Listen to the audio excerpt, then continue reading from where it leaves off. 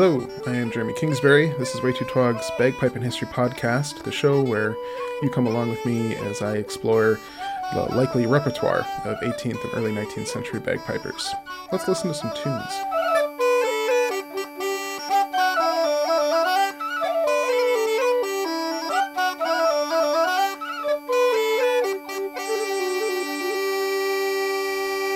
Well, I know I said there wasn't going to be an episode this week, but I'm prone to lie about when there is or is not going to be episodes.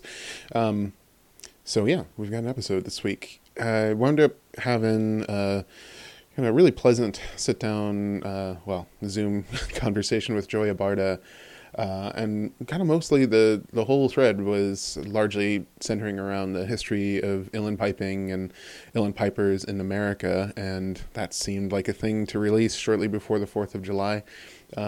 So that's what we're going to do. Mostly just going to, play the interview. The reason Joey and I started talking was, shortly after Pat Sky's passing. I was asking if he had gotten a chance to talk with Pat, not. So that's basically what we're going to talk about. That's sort of where the conversation begins. I just got to say, I think a lot, I mentioned this on the podcast, I think, how a lot of us that knew of Patrick Sky from those uilleann pipe albums or his uilleann piping kind of keep on having these like, oh, no kidding, things as, he gets another interesting obituary either than the New York Times or Rolling Stones or whatever. So, I was on a road trip and kind of wanted some new tunes and listened to the entirety of his debut album from 1965, just called Patrick Sky, and it's so good. So I'm going to just kind of take the risk here and play the first track off of that album. I really highly recommend checking it out if you can, if you're into folk music. It's good stuff. So anyway, here is Pat Sky singing Many a Mile, and then we'll cut in to Joy and I having a chat, and we'll kind of finish off with, hopefully, Joey playing a tune from his, I think, most recent album, Copley Street. We talk a little bit about kind of a forthcoming second Copley album, so seems fitting to play a tune off Copley Street. So anyway, here is Pat Sky singing Many a Mile from 1965.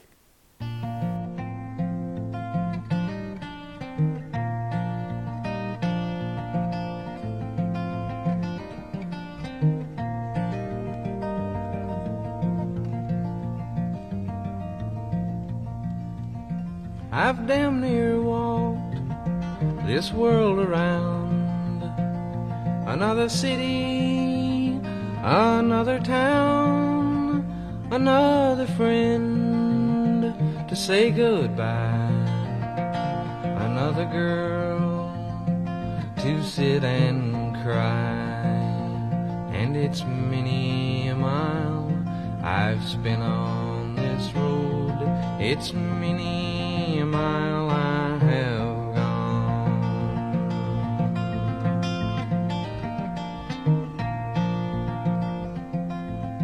Well, there was one who knew me best. She gave my poor heart rest. She was my world, my heart, my dear. Now she's gone to God knows where, and it's many a mile I've spent on this road, it's many a mile I have gone.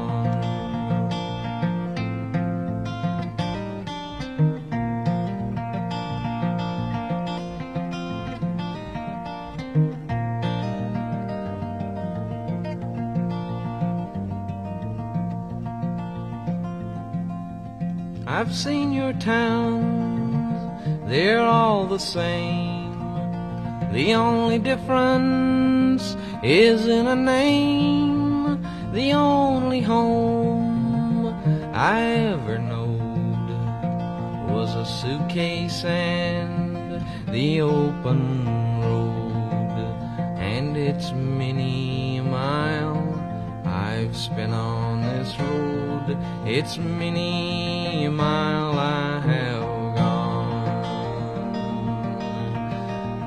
So I'll fill my glasses up to the brim, and through my glass my world looks dim, but I know outside there's light somewhere. Maybe my rambling will get me there. And it's many a mile I've spent on this road, it's many a mile I've gone, it's many a mile I've spent on this road, and it's many a mile I will go.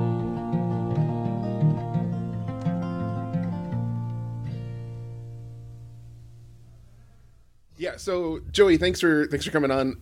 We were talking a little bit about Pat Sky, and the first I heard about this project you were working on, like if it's a project about the kind of history of uilleann piping in America, was during your Piper Sunday session, where it seemed like you were setting up an appointment to meet with Pat Sky and talk with him about that. So I'm just curious, kind of what's your project, how it's coming along, if you had a chance to talk to Pat, that sort of thing. Well, the original idea was there hasn't been all history of uilleann piping in America. There hasn't been really anything published except articles in the Peabody People, and then the national magazine that the Seattle Pipers Club put out, which is a Piper's Review, which went on for many years. And I think a lot of that's online. There's people did stuff on O'Farrell, all this stuff. Oh, really? But they're printed, right? And then that's it. It's very fleeting. And if you wanted to get somebody's email or something to try to access any of those, we'll talk at the end, and I'll give you this. Okay.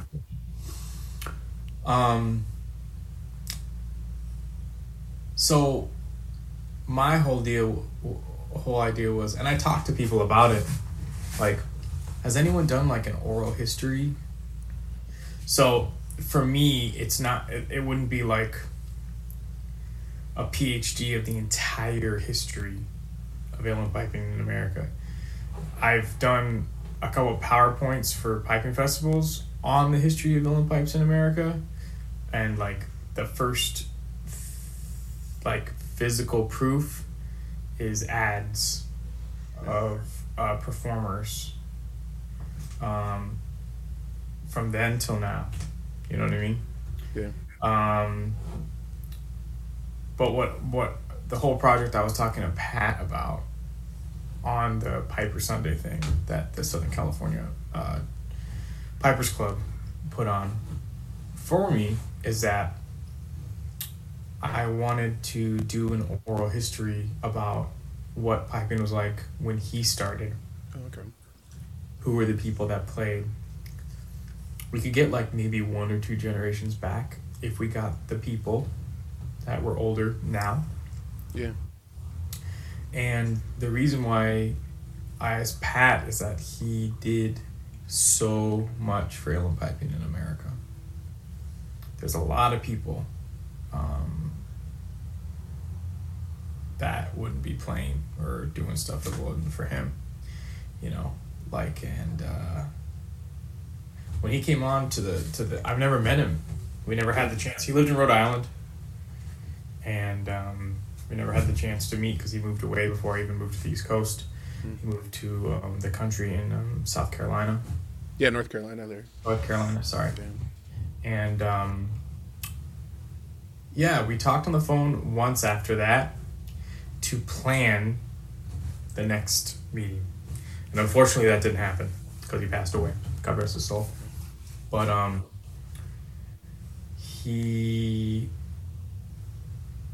there was an urgency in his voice when I was speaking to him, and he said that he wanted to get a lot of stuff wrapped up and he'd love for me to come down. I was telling him at the time I was working for the post office at the time, and I could not get away. I literally could not take time off. And besides that, I had a 3-week-old little baby. Oh, on cue right there. Right now. Yeah.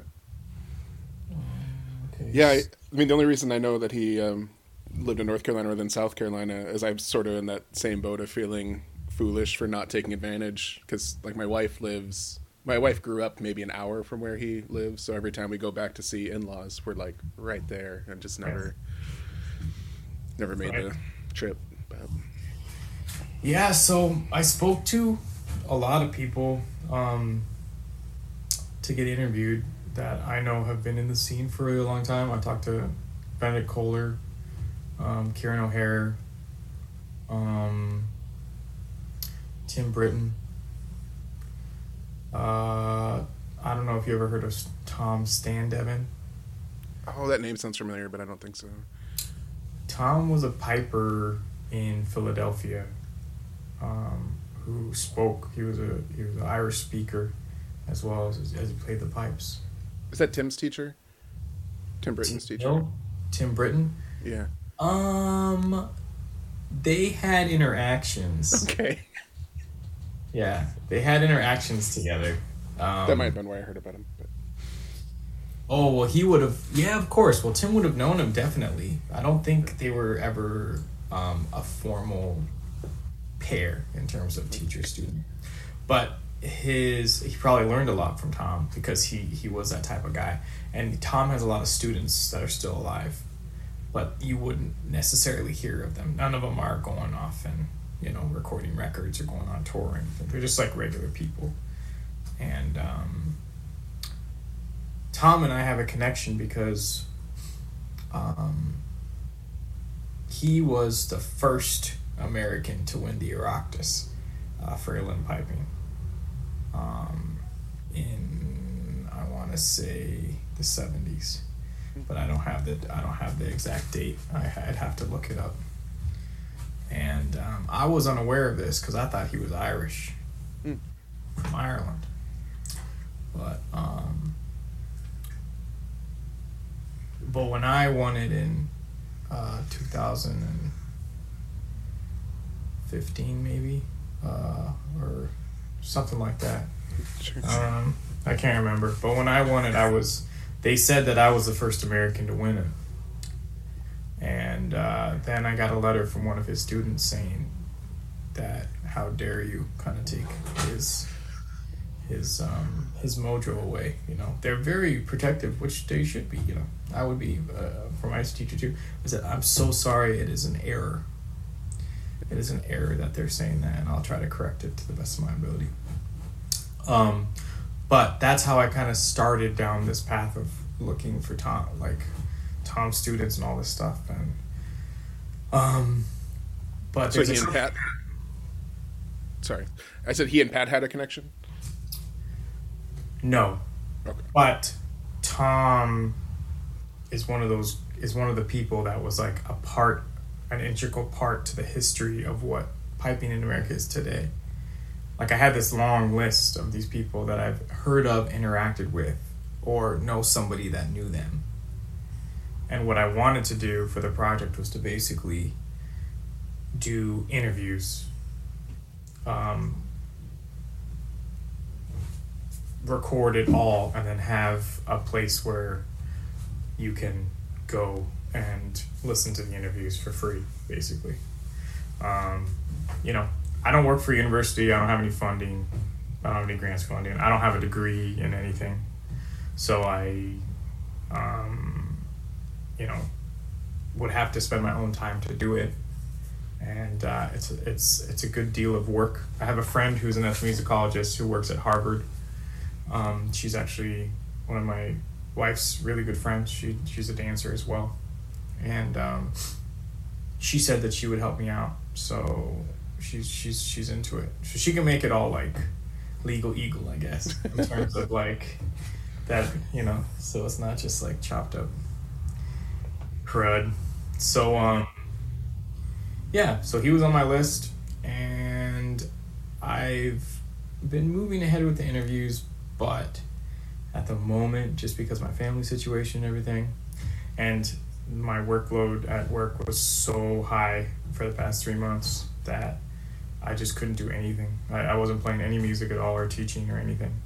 Brutal. Yeah, it was pretty brutal. So that also went on the back burner, unfortunately. But the idea is still there, and I'm going to get it going. I'm trying to start a nonprofit, actually, with a couple other like-minded individuals to get funding for stuff like this, stuff that we want to do, that we like doing, that is important to us, or we think is important. But the more you drag your feet, you know, like I got to meet Kevin Henry.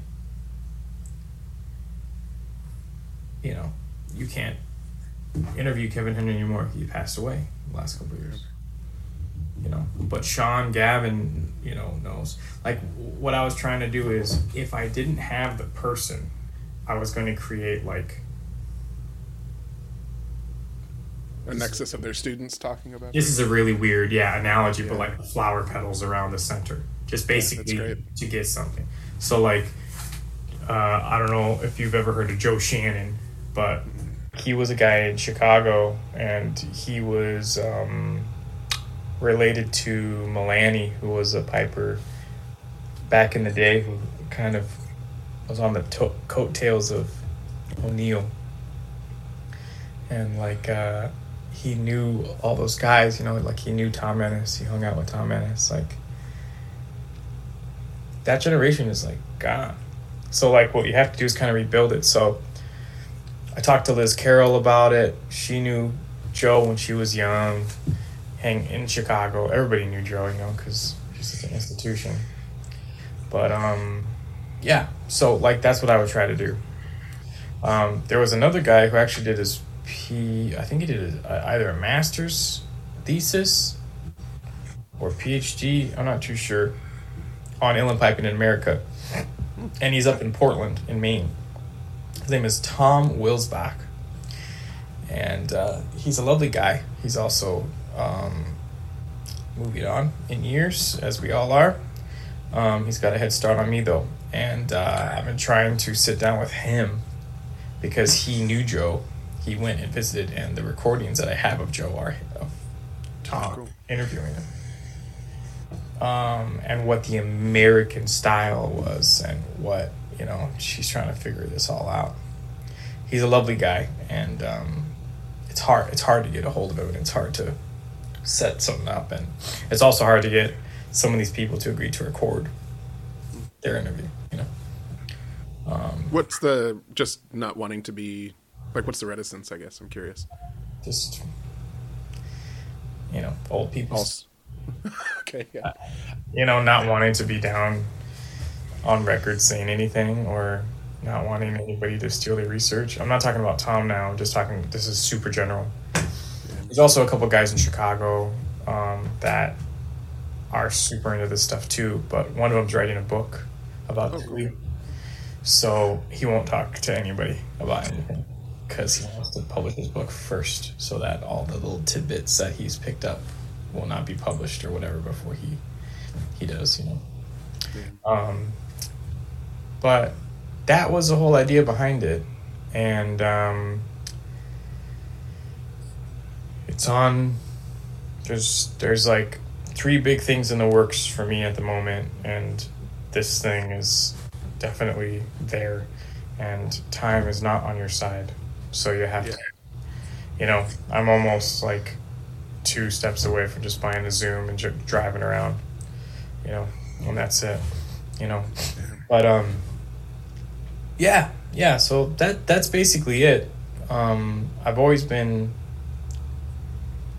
interested in, you know, the piping, well, any of the piping that's recorded anyway from the early 20th century. But like, yeah, there's, if you follow piping, like after that, there's a huge lull. That's sort of what I was surprised by you talking about, the people like Joe Shannon, and like in my head, my understanding of, from talking to Tim Britton and listening to Pat Sky talk, I've always gotten the sense that, yeah, we understand that America was sort of a hotbed of inland piping in, you know, 1900, and then within 60 years, it seems like there's nobody doing it anymore, to where, you know, like Pat Sky's going to Ireland, Tim Brinton's going to Ireland in order to get these things. And then kind of the sense I got from Tim was that he had to learn making pipes because there was no other way to get them. Like, you hear that from quite a few people, right? Right. Like, And if you, it's something that I say all the time. Like, you have these 20-year-old kids or these 16-year-old kids who have this beautiful set of pipes made for them that work, you know, and the real people that basically created the existence of that possibility are the people that basically, if you wanted to play uilleann pipes, you had to make reeds yourself, make your own set. That's why a lot of people, you know, there's a guy named Bill Thomas who's a furniture maker. Beautiful, like recreations of French period stuff, like stuff cool. with trick drawers and, you know, all this stuff. He makes pipes. The pipes that he played, he made. And Tim, of course, started making them. David Quinn, same thing. Benedict Kohler, same thing. That was the thing. It wasn't really to make money. It was more like to just make yourself an instrument because there's nothing there, you know? it's funny, we complain about like a 5-year or a 10-year waiting list.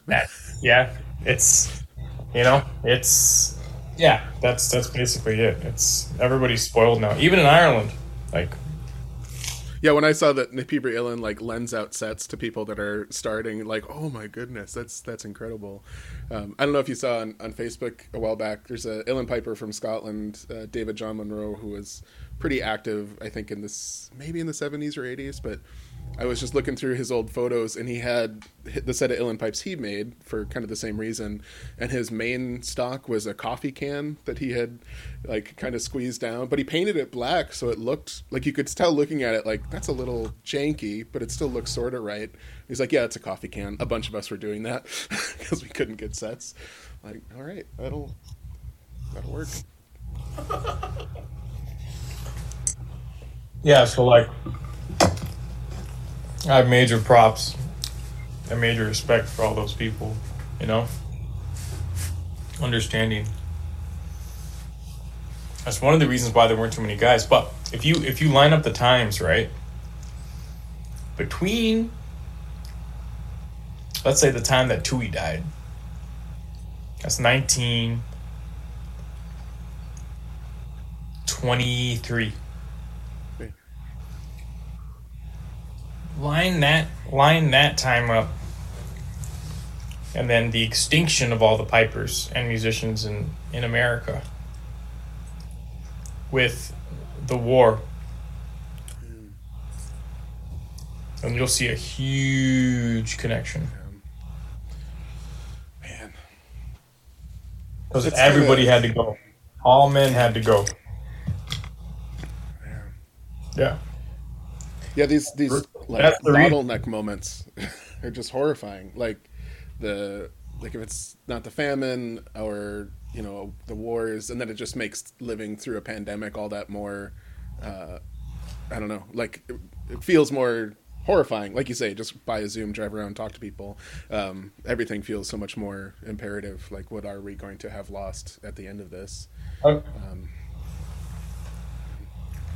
I know for you know, so my actual education is in Ojibwe language and like Ojibwe history, like Indigenous history, and it's been brutal. I mean, it's the same thing of like going around trying to interview people to like collect traditions, but as like a language person, there's also a real concern that as more first language speakers pass away, like grammatically we have a decent understanding of the language, but there's all these things that you just don't get unless you're listening to two fluent people talk to one another and that kind of thing. And it's been brutal, the pandemic. Like, I think something like 15% of language speakers in America have died during the pandemic, or maybe I can't remember the numbers, but it's bad and it's horrifying. But at the same time, like, the pandemic has made, like, I'm helping to like lead a Ojibwe language table twice a week. And some of the people that are coming to that class are also they're going to a Zoom session in various reservations and communities like every day of the week, basically. So like all these resources are there. And I mean, it's not the same as like getting stories of old uilleann pipers in America, but I absolutely was not part of any kind of uilleann piping community until the pandemic. Like I've never gone to a Chenal or nothing. And like, I was kind of horrified of meeting other uilleann pipers and then going to those Piper Sundays that Southern California Uilleann Pipers Club are doing. I was just like, oh, I didn't realize that like uilleann pipers are cool and they're not gonna try to murder me. This is great. It all depends. Maybe they're just all scheming in the private chat. I don't know. No, anybody that appreciates it, you have space, you know. There's not too many, so it's, you know what I mean. It's like, You do kind of forget how niche this thing is. Like, to me, there's like such a weird, uilleann pipes are so challenging that there's a weird like ego about it or appreciation about it that just makes me sort of shocked that, like, when you said, like, I was angry when you were, you know, working for the post office and couldn't play for 3 months. It's just like, that shouldn't be how this is. Like, it's like Gordon Duncan having to be a garbage man too. Like, you can't just be a piper. Like, you can't pursue art, have to do X, Y, and Z. Unfortunately, it's how our society is set up at the moment. Yeah. You know, but you'd have a lot. You know, you'd have a lot more artists if it was set up the other way. Yeah. Everybody's too scared of people freeloading. Yeah. That's the whole thing. And art is not, unless you want to valued. a movie or read a book or as a whole. Unless you want anything that you actually want. Literally, yes. Go to a museum. Yeah. Anyway. So what's your maybe speaking of like an American piping tradition, like, I'm just kind of curious, how did you get interested in piping? I think we were talking about that concert in Dublin, and I think that's the review where I saw somebody said that you were from the Southern California uilleann piping tradition by way of Japan. And I was like, well, there's a story I don't understand. Me neither. I don't know. Okay. Yeah, that's what I wondered. It was an Irish woman presenting. I never met her before. I think her last name was Cranage, but she wasn't related to Matt Cranage. I found out. Yeah, she introduced us. Yeah, she just didn't really know who we were or what we were about or why we were there. Okay. Other than we got hired by people to be there, and we were there. So when I was younger, I got an opportunity to play music in Japan at a theme park for a year. So I was playing uilleann pipes every day, and then and tin whistle, and I got the Tokyo Uilleann Pipers Club started when I was there, and we met every month. And I absolutely fell in love with the culture, the food, everything. And I was 20 when I went over. And it affected me in a great way. The culture affected me in a great way, in a positive way. And there's lots of great musicians there. And I had a great time. So I lived there for a year. I don't know what that means, but I guess she said that. I told Jackie, I was like, oh, we live in Japan. Like, we live in Japan half the year, you know? Like, our house in Japan, you know? In California, we live in Santa Monica half the year and Japan half the year. I'm independently wealthy. Why else would I be playing for you? We just, like, started working off this idea. Yeah, so that was that. I grew up in Los Angeles. I was born in Santa Monica. St. John's Hospital, Catholic hospital. And I'm one of 9 kids. Oh, wow. My parents are not from Ireland. My mom and dad were both born in Los Angeles. On my dad's side, I'm a sixth generation Angelino. Wow. And on my mom's side, my grandmother's, my maternal grandmother's mother, my great grandmother, was from Wicklow town in County Wicklow, and she immigrated with her family just before the War for Independence. So, but Abarta is actually Basque. It's not Italian and it's not Spanish. I know people say Basque is Spanish, but Not Basque people, though. no, not Basque people. I recently found out, though, that Abarta, Abarta, is also an Irish word, which is super interesting. I found it in an old book on Google Books. That it was one of the gods that hung out with Finn McCool, one of his crew. His nickname was the Doer of Deeds, and there was this old. Besides that idea, there was an old blessing that you would give to a laborer or a tradesman that has completed a job to your satisfaction. If you didn't give the blessing, he would have to do it over, or he wouldn't get paid. Kind of thing. It's like an old, like, Gaelic law thing. But Abarta, that's it, Abarta. But a lot of people don't think it's Irish or refuse that it's Irish. So I'm constantly explaining my surname, and that's why I have kind of a spiel. But I'm a super mutt. Like, I'm English, Scottish, Irish, Sicilian on my dad's side, as well as Basque, as well as Mexican, as well as Native American, because we've been in California, LA for that long, yeah. well, for the state, you know. Yeah, so I grew up kind of listening to Irish music from my grandma. She's really into her culture. She's half Irish, half German. And her mother was from Ireland, my great-grandmother, and I used to hang out with her a lot when I was a kid. And yeah, I just heard bits and pieces. Like, I always tell people that there were like three big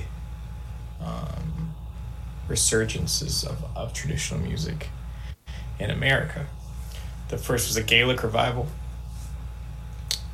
That was around the Victorian times. And then there was the folk revival, you know. And then there was the river dance revival, Yeah. basically. And I'm a subject of that.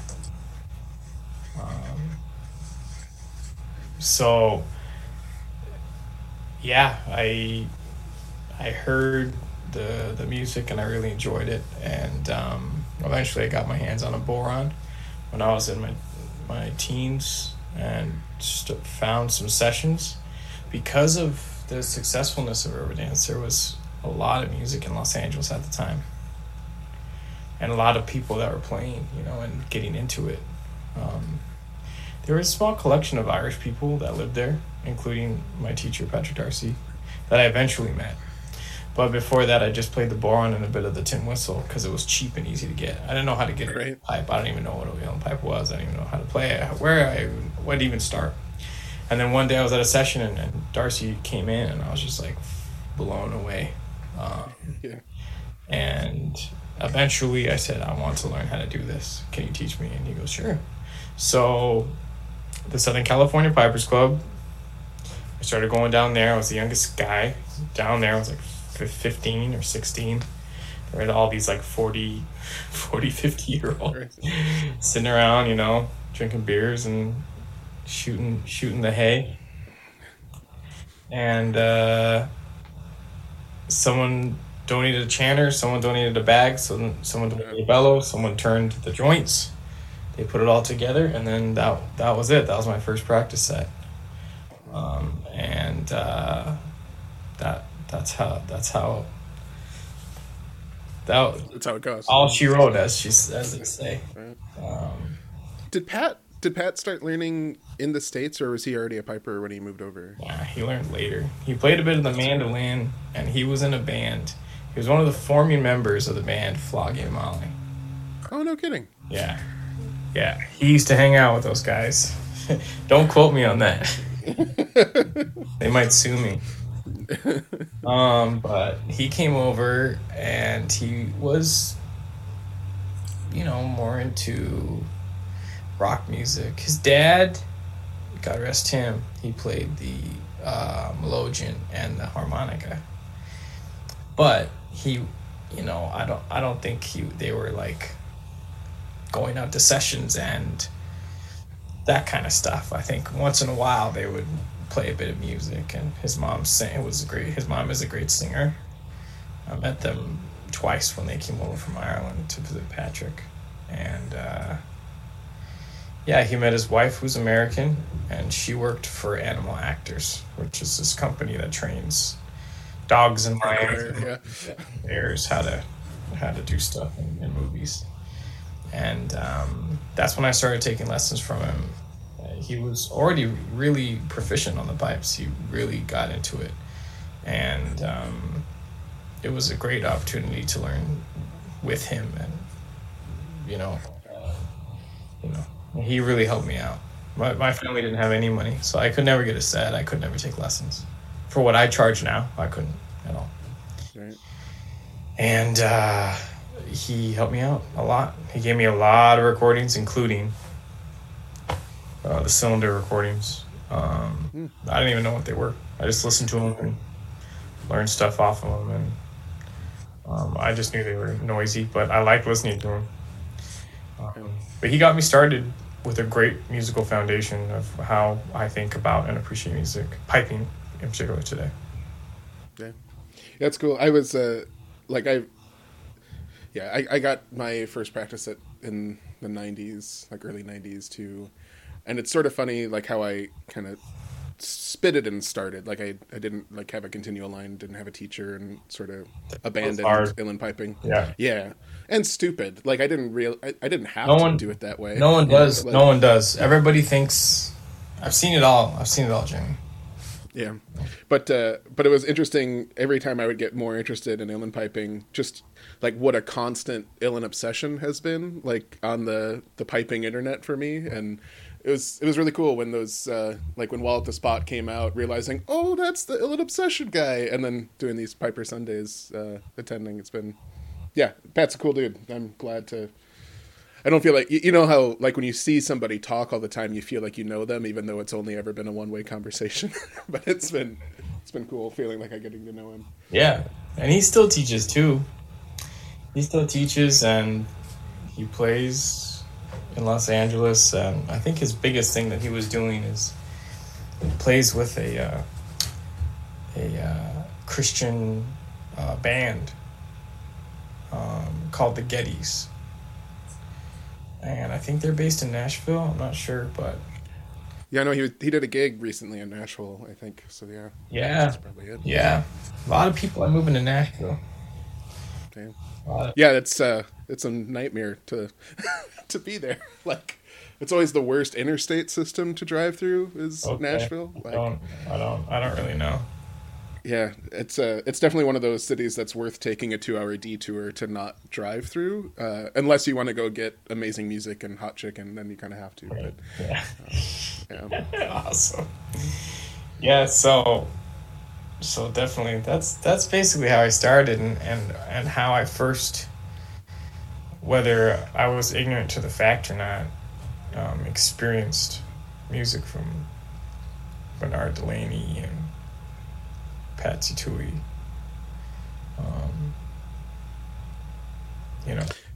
How do you feel about like the style of how music is, on those recordings, like around 1900 to now, is wildly different, right? Like I can never tell if it's like wildly different or just I'm always listening to wax cylinders at the wrong speed, like if that's always like part of the issue. But it's remarkable to me looking at, paying attention. I've read through all these manuscripts from the 18th and 19th century about how to play pastoral pipes or union pipes, and then you jump forward to like the first recordings, and it's like nothing like that. And then you jump forward to today, just, I don't know. Do you have any philosophy on how the music has changed for better or worse or anything of that sort? Or? Yeah. This came up in the interview that I just did. It was like, well, first, because I'm American, right? You have a lot of labels on everything. But if you get super technical about it, I'm an American playing an American-made instrument based on an Irish instrument, but playing music recorded in America by naturalized Americans living in the beginning of the 20th century. So, is the music Irish or is it American? It's a question that I ask myself constantly. Of course it's not American. It wouldn't be good if it was American. Right? But the whole American uilleann piping style, right? So when I talk to people about this, and I've talked about it at great length to a great many people, because it's something that I'm interested in, I've had a lot of different answers, and one is something that somebody brought up to me, that this style is not invented in America. This style was not invented in America. This style was brought from Ireland, and it's the Connacht style of piping, the closed style. And for some reason, that was fashionable and caught on. Now, I can't give you 1,000 things that I've cited as material based on what I just said, Sure. like a research paper. But that's something that I've heard, that America, in a time where Ireland was kind of not doing so well with all the horrible stuff that was going on, America, in this case Chicago, kind of acted as a time capsule and saved that particular style. Unfortunately, they didn't really know what they were doing. They were just looking for a better life, and music was a secondary thing. We're benefiting from one man's purchase of a wax cylinder recorder and love of traditional music.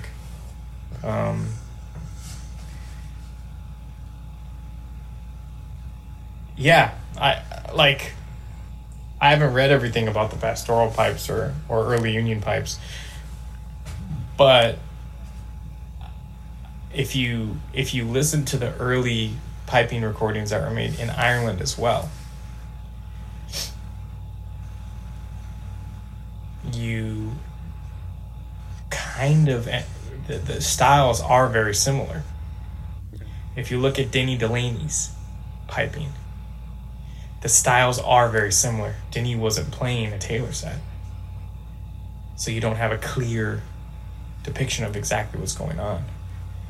But when they recorded all those pipers at that fesh, I think in Belfast or in Dublin, I can't remember when that was, 18 something, on wax cylinder,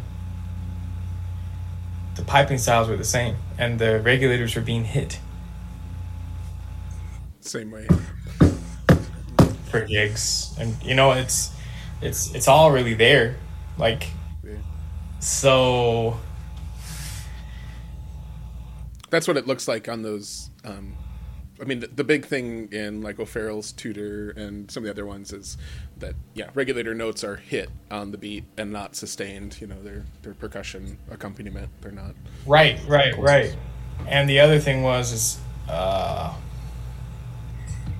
Barry O'Neill found a regulator, written out regulator part. Yeah. And I did a talk on regulators for the Chinola last year, I think. Yeah.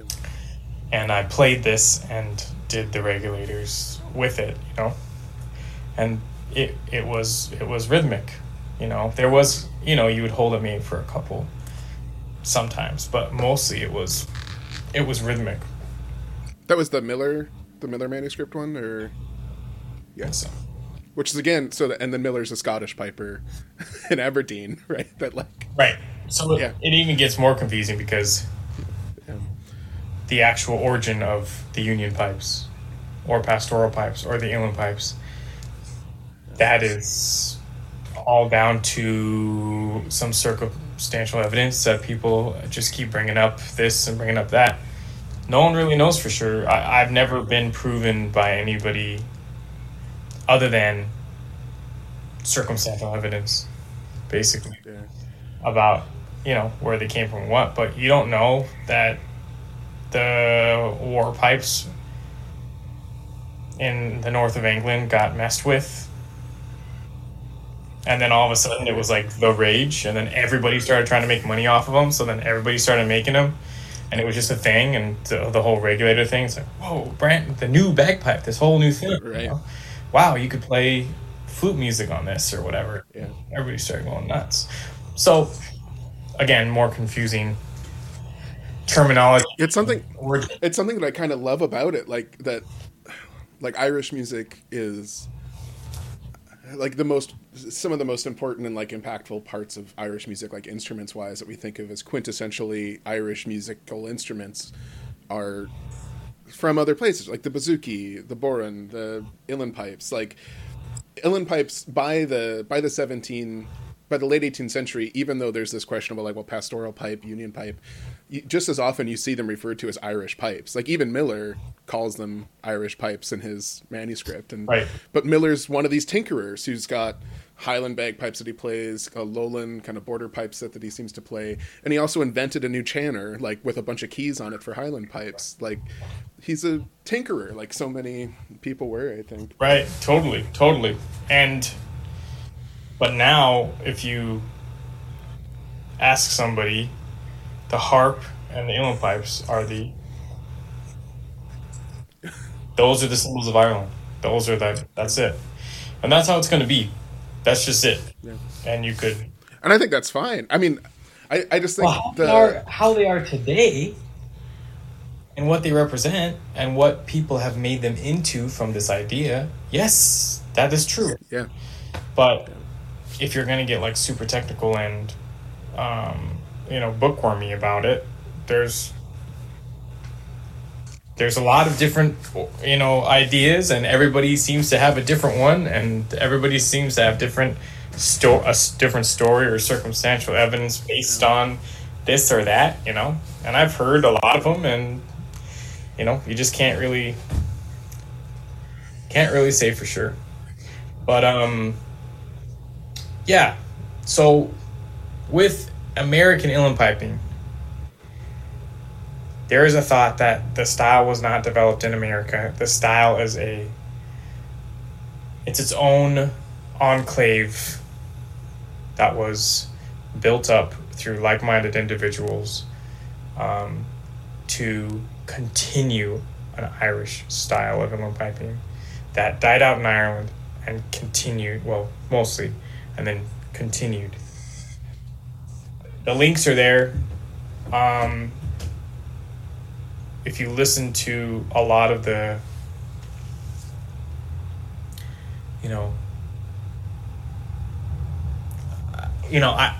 I think that the Dorans had this Connacht style.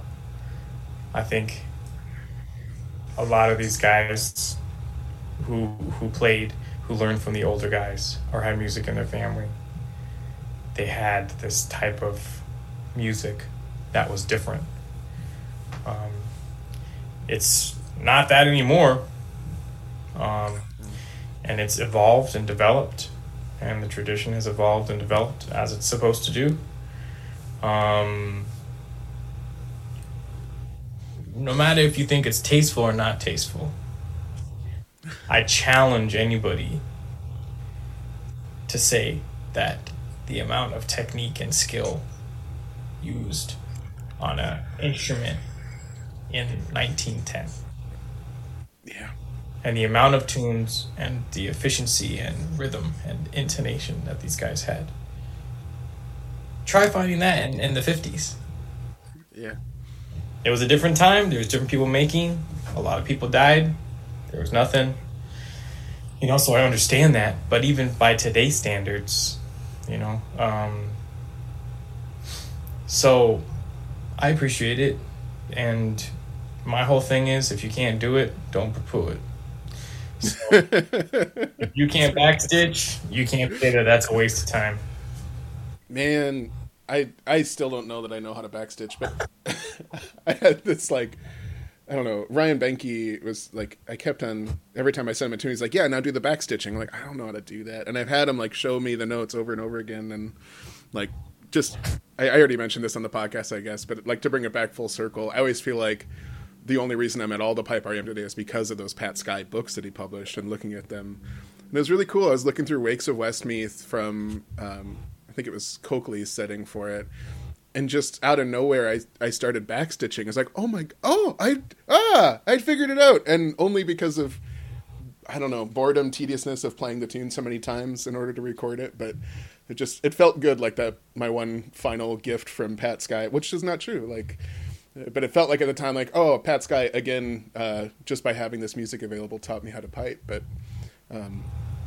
yeah, then I went on a road trip and listened to his singing from New York, and it just was like, blew my mind. Like, his folk albums are awesome. Oh, totally. You know, you don't get a lot of Uilleann pipers that have their obituary in Rolling Stone.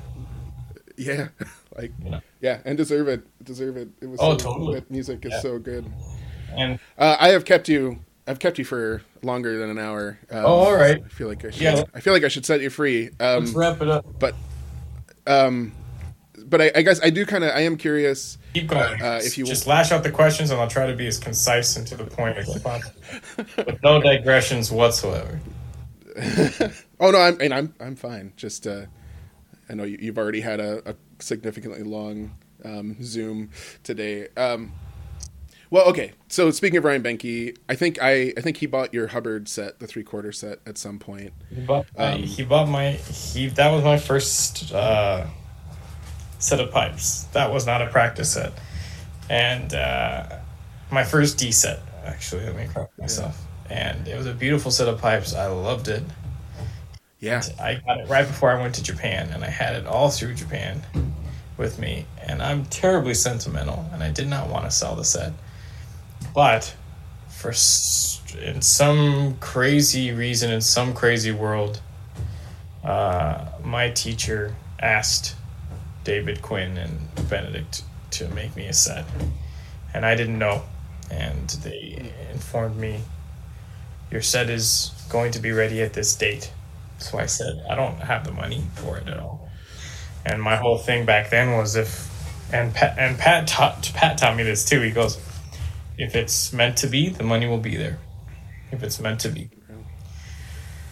So I forget how I actually met Ryan, but I met him in person later, and him and I had a brief relationship where we shared a lot of music together before he went to the University of Limerick. And I tried to teach him as much stuff as he could, learn before he went. And he's done great. He's just blast off. He's a very, very fine piper and a good person. And I'm happy to know him, and I hope I could play tunes with him soon. And please tell him that I send my warmest regards the next time you play with him. But he bought that set, and I got that set because I was on Michael's waiting list, and then somebody said they didn't want them before he was done making the bass regulator. Oh. And I ordered the 3/4 set from him, and he said, do you want them? I know you're going to Japan. I'd rather send you off with these now and then give your set whenever I make them to the next person in line. I said, sure, that'd be great. Of course. Yeah. And I had a great time with them. They're beautiful set of pipes. Michael is like such an artist, and he's a really cool guy. If you have some time to chat with him about literally anything, he's lived a couple lifetimes, and he's a very wise and Zen kind of guy, and he's a beautiful beautiful artist. His pipes are Yeah, unbelievable. I was blown away by them. Like I had I got a full set too soon, basically, and so didn't really develop the right skills. I think just neglected my The regulators. common problem. But when I played that Hubbard set, it was just like, oh, this is how this can work. Like it just like the keys were all so comfortable to hit. It was just Yeah, it was actually, beautiful. It was just- because I'm not that tall, you know. I'm a very small person, and he actually made the stock shorter, so that would be more comfortable for me. That was my only thing. I said, if you could you just make the stock a little bit shorter, because I'm afraid I won't reach regulators. That being said, I played a set that flat set. stock and my B set, yeah. And they're all just huge, and I don't have a problem, because you just do it. And when you get to a point, you just do it. Grit your teeth and do it. Yeah.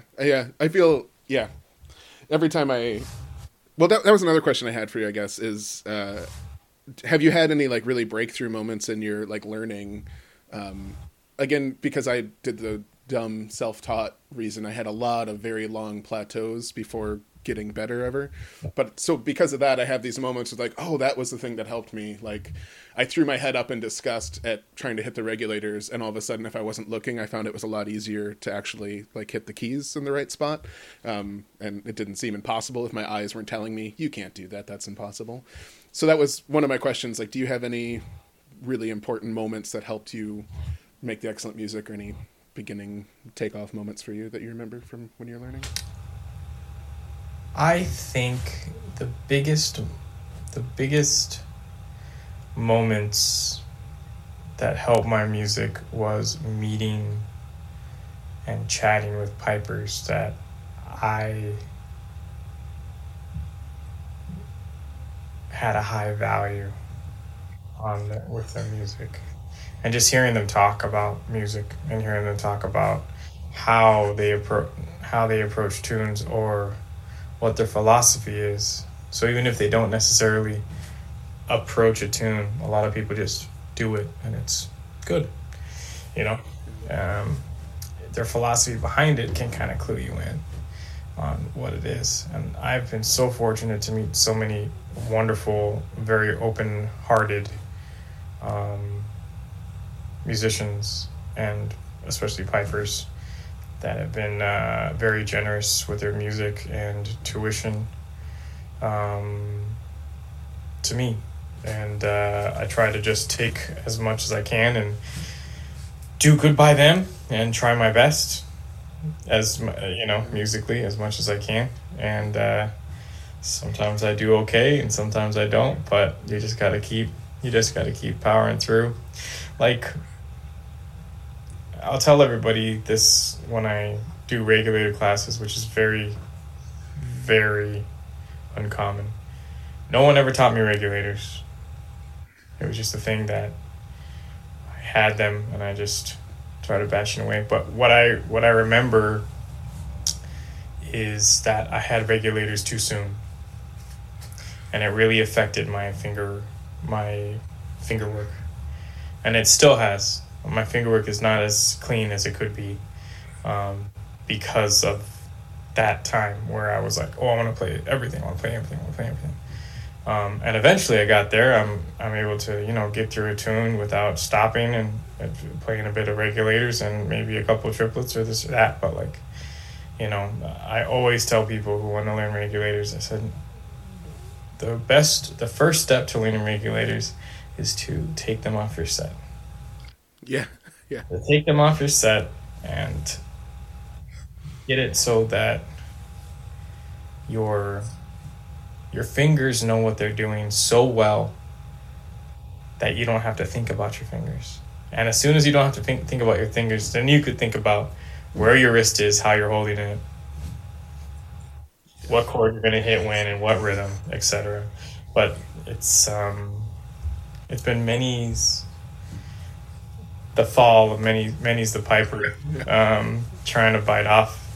And it is a lot to bite off, It's something where uilleann pipes, for me, it's like you literally have to play every day. to keep up to a certain level. If you even go a week, I feel it. I feel it. It's just stuff.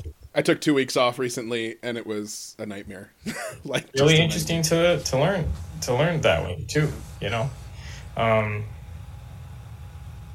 Also, when you get to a certain point, if you take a couple of days off, you approach the instrument a little bit differently based on how you've been thinking about music in that time, I find.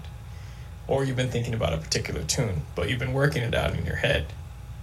Yeah. So then when you can sit down, you're just able to play it or whatever, you know. It's that type of thing. Like regulators are, you either love them or you hate them. That's really I got, yeah, when I saw Nick Brown's set, and Ronan Brown's too, like these 18th century Kanawha sets and whatever that only have one regulator, and then I listened to the music that Nick was making with one regulator. If I had the corks right then, I don't think I think I'd only have one regulator on my set right now. It's just like, oh, just one seems like it's not gonna drive me bonkers as much, that's and it clearly can do so much musically still with just that one regulator going. yeah, like my whole thing is when people want to learn, I start off people by just going, take out your bass and your baritone and just play with your tenor. And just get used to putting your hand down and doing something different and knowing the notes and how they correspond to the chord changes in the tune. You know, and then after that you add, because it's an air game too. Yeah. The more air you're using, the more you're pumping, the more pressure you have to have on your bag. It's all just like you're leveling up, leveling up, leveling up. And as soon as you get, the same thing, it's like people are like, oh, really want to get drones. It's like, yeah, but if you can't have your bag full to play one phrase, you will not be able to, right. And then when people get the drones, I say plug up the bass and plug up the baritone, and you just play with the tenor. Or I use an app for drones. Oh yeah. Michael Eskin's 3/4 set app. It's awesome. I'm gonna do a plug for that. He hasn't paid me any money or given me anything for free, but I'm gonna plug it for him. It's the accordion. You're probably familiar. I mean, I think I've seen it, but I don't. Yeah, it's called the 3/4 set app through Michael Eskin's app page. He does like accordions, Mexican accordions, melodeons, BC accordions, C-sharp D accordions, but he also does a 3/4 and a full set that are touch regulators. Yeah. And they have drones, and they can be pitched in I think it's like 20 cents flat or sharp of 440 for D, C, C-sharp, B, and B flat. So I try to just tell my students who have practice sets, it'll help your intonation, and it's none of the hard work. Yeah. So just play with the drone. It'll help you. It will help you if you play along with it, because your ear starts to know what's in tune and what's not, and your bag pressure will vary on when you stop the drone, you'll be used to what pressure you're pressing the notes at. So yeah, but like I said, it's all on the air game. So you just have to be able to manage it properly and supply it properly to be able to get it going. Yeah, I keep seeing various people posting a while back anyway in that Ilan Piper's Facebook group or something, but it was just a video of like 10 minutes of drone. It's just like, here you go, play along. But that's only number one if that drone is on 440 and that's where you want to be. Yeah. And number two, if those drones are in tune the whole time. Because the hardest thing for me in any recording situation for like singers or a band situation or whatever is literally only playing drones. Is so much harder than just playing the chanter and the drones. For some reason, I don't know if it's your whatever, trying to keep it in tune or whatever, but it's just so hard to do that. Yeah, every once in a while I'll think I'm going to. It's easier because I wind up recording way too much for the podcast, and so it'd be easier if I didn't play with drones, so I could just add the drones in later. So I'll just do that. And yeah, it's nearly impossible to like just do a steady drone for a minute and a half, even that long. Like, no, it doesn't work. It kind of makes you appreciate. I can't remember what his name was. What his first name was. Was it Alton O'Farrell? There's a dude that was like recorded. Like they paid him money to come in and record a wax cylinder, or some kind of recording equipment. But when it was really expensive and hard to do. And they thought he was going to play a bunch of jigs, and he just droned for 15 minutes. Oh, yes. Like, yes. Yeah. Cool guy. Yeah. Okay, so I guess to sign off, and you've already said a bunch of kind of deep and important stuff, so I feel bad asking another question. Oh, fire away. Do you have any, like, you said you took 3 months off of kind of having to work during a pandemic and not piping so much, but do you have any new insights I took 9 months off. Oh man. Yeah, I took 9 months off. I was a mailman for 9 months. Man. Yeah. So. Well, coming back to it now, do you have any? I feel like you might have already answered this. Do you have any new insights about music, piping life after 18 months of a pandemic and now 2 kids? I was telling I just got in touch with the treasurer for the Boston Pipers Club. Her name's Roseanne Santucci, and she lives in Boston. She's on Facebook. You probably saw her sometimes on the Facebook groups. But she's a treasurer, but she had to take over when I started, when I kind of checked out. And I told her it was like a near-death experience musically. So now I'm doing everything. So hence I'm here talking to you. Hence I did an ethnomusicology interview earlier today, and I'm going to go do a rehearsal tonight. And I'm just playing all the time and trying to get my new record done. I'm still working on that. Copley Street 2 is going to be out hopefully by October. And yeah, and I'm trying to, it's really in the works, but I'm trying to plan a piping weekend in Boston here, called the Patsy Tooley Memorial Weekend. And that will be centered around early American styles, but also just a fun weekend. It's going to be super low key, and this coming year, hopefully. And I haven't told anybody or advertised it at all, except you. All right. Hey. He's here, the first to hear about it. And yeah, we're going to have a lot of great people come, and some awesome guests. And it's going to be workshop based, like talks on history more than actual piping classes. But there'll be those two. Something for everybody, basically. And lots of sessions and recitals and concerts and stuff. So stay tuned and get a hold of me if you want to buy a weekend pass or something like that. Oh, that sounds awesome, Joey. Yeah. I'm excited. Just to answer your question, I'm excited for my kids to hear more music, except just me. My daughter said the other day, she pointed to the back room where I keep the pipes, and she was eating her dinner, and I always play for her, and she's just starting to talk, so she doesn't have that many words, and she points to the back, and I said, what do you want? She goes, pipes. I was like, what? She goes, Dad, pipes. I was like, oh, you want me to play? She's like, I said, okay, this is why I had kids. So it's been a good start, and they've heard a lot of good music already, and we'll see if they. I liked your take on that, where you were, I think it was in the Piper Sunday, but you were like, I don't want to force it on them. Like, I'm not, so we're just being real gentle, like flat sets, and, I'm going to ease into this, so it's not. Yeah, like, it doesn't matter. It doesn't matter. Any music is good music to me, just because it's not the music that moves me. Doesn't mean it's not important or good.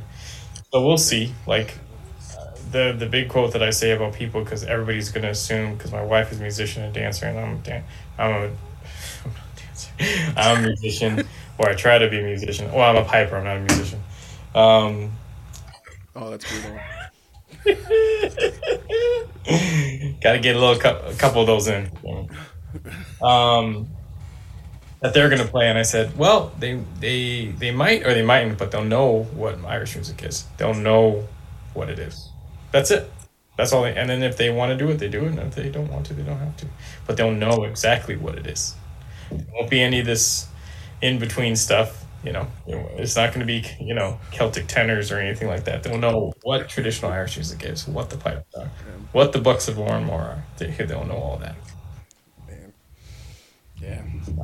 Oh, cool. Well, thanks for doing this, Joey. Thank you. It was a great opportunity to talk to you and just have a nice conversation over my lunch. I hope the chewing wasn't too loud. And I wish you the best of luck, and that we could get you up here sometime, do some stuff. That'd be great.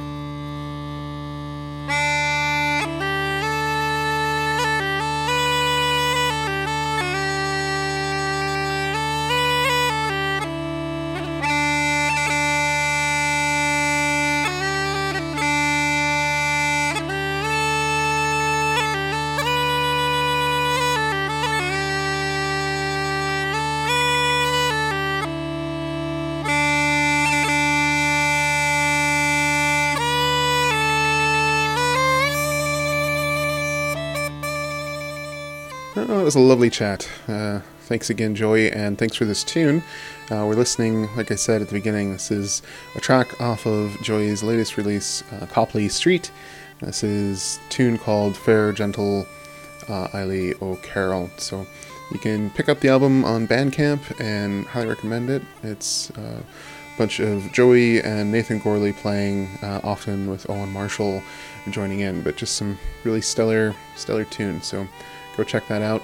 I'm also going to have a link to several of the magazines and things that we were talking about. So there's the Uilleann Piper, and then the other newspaper from the Seattle Pipers Club that's from the 70s. It's a pretty interesting read and short to read these newsletters from the 70s of people trying to organize some sort of uilleann piping community from across the entire United States and Canada. For additional content and to support the show, head over to patreon.com/waytootwog. Likely won't have an episode on this feed next week, but I am planning on releasing a bonus episode over there sometime in the near future. So thanks for listening.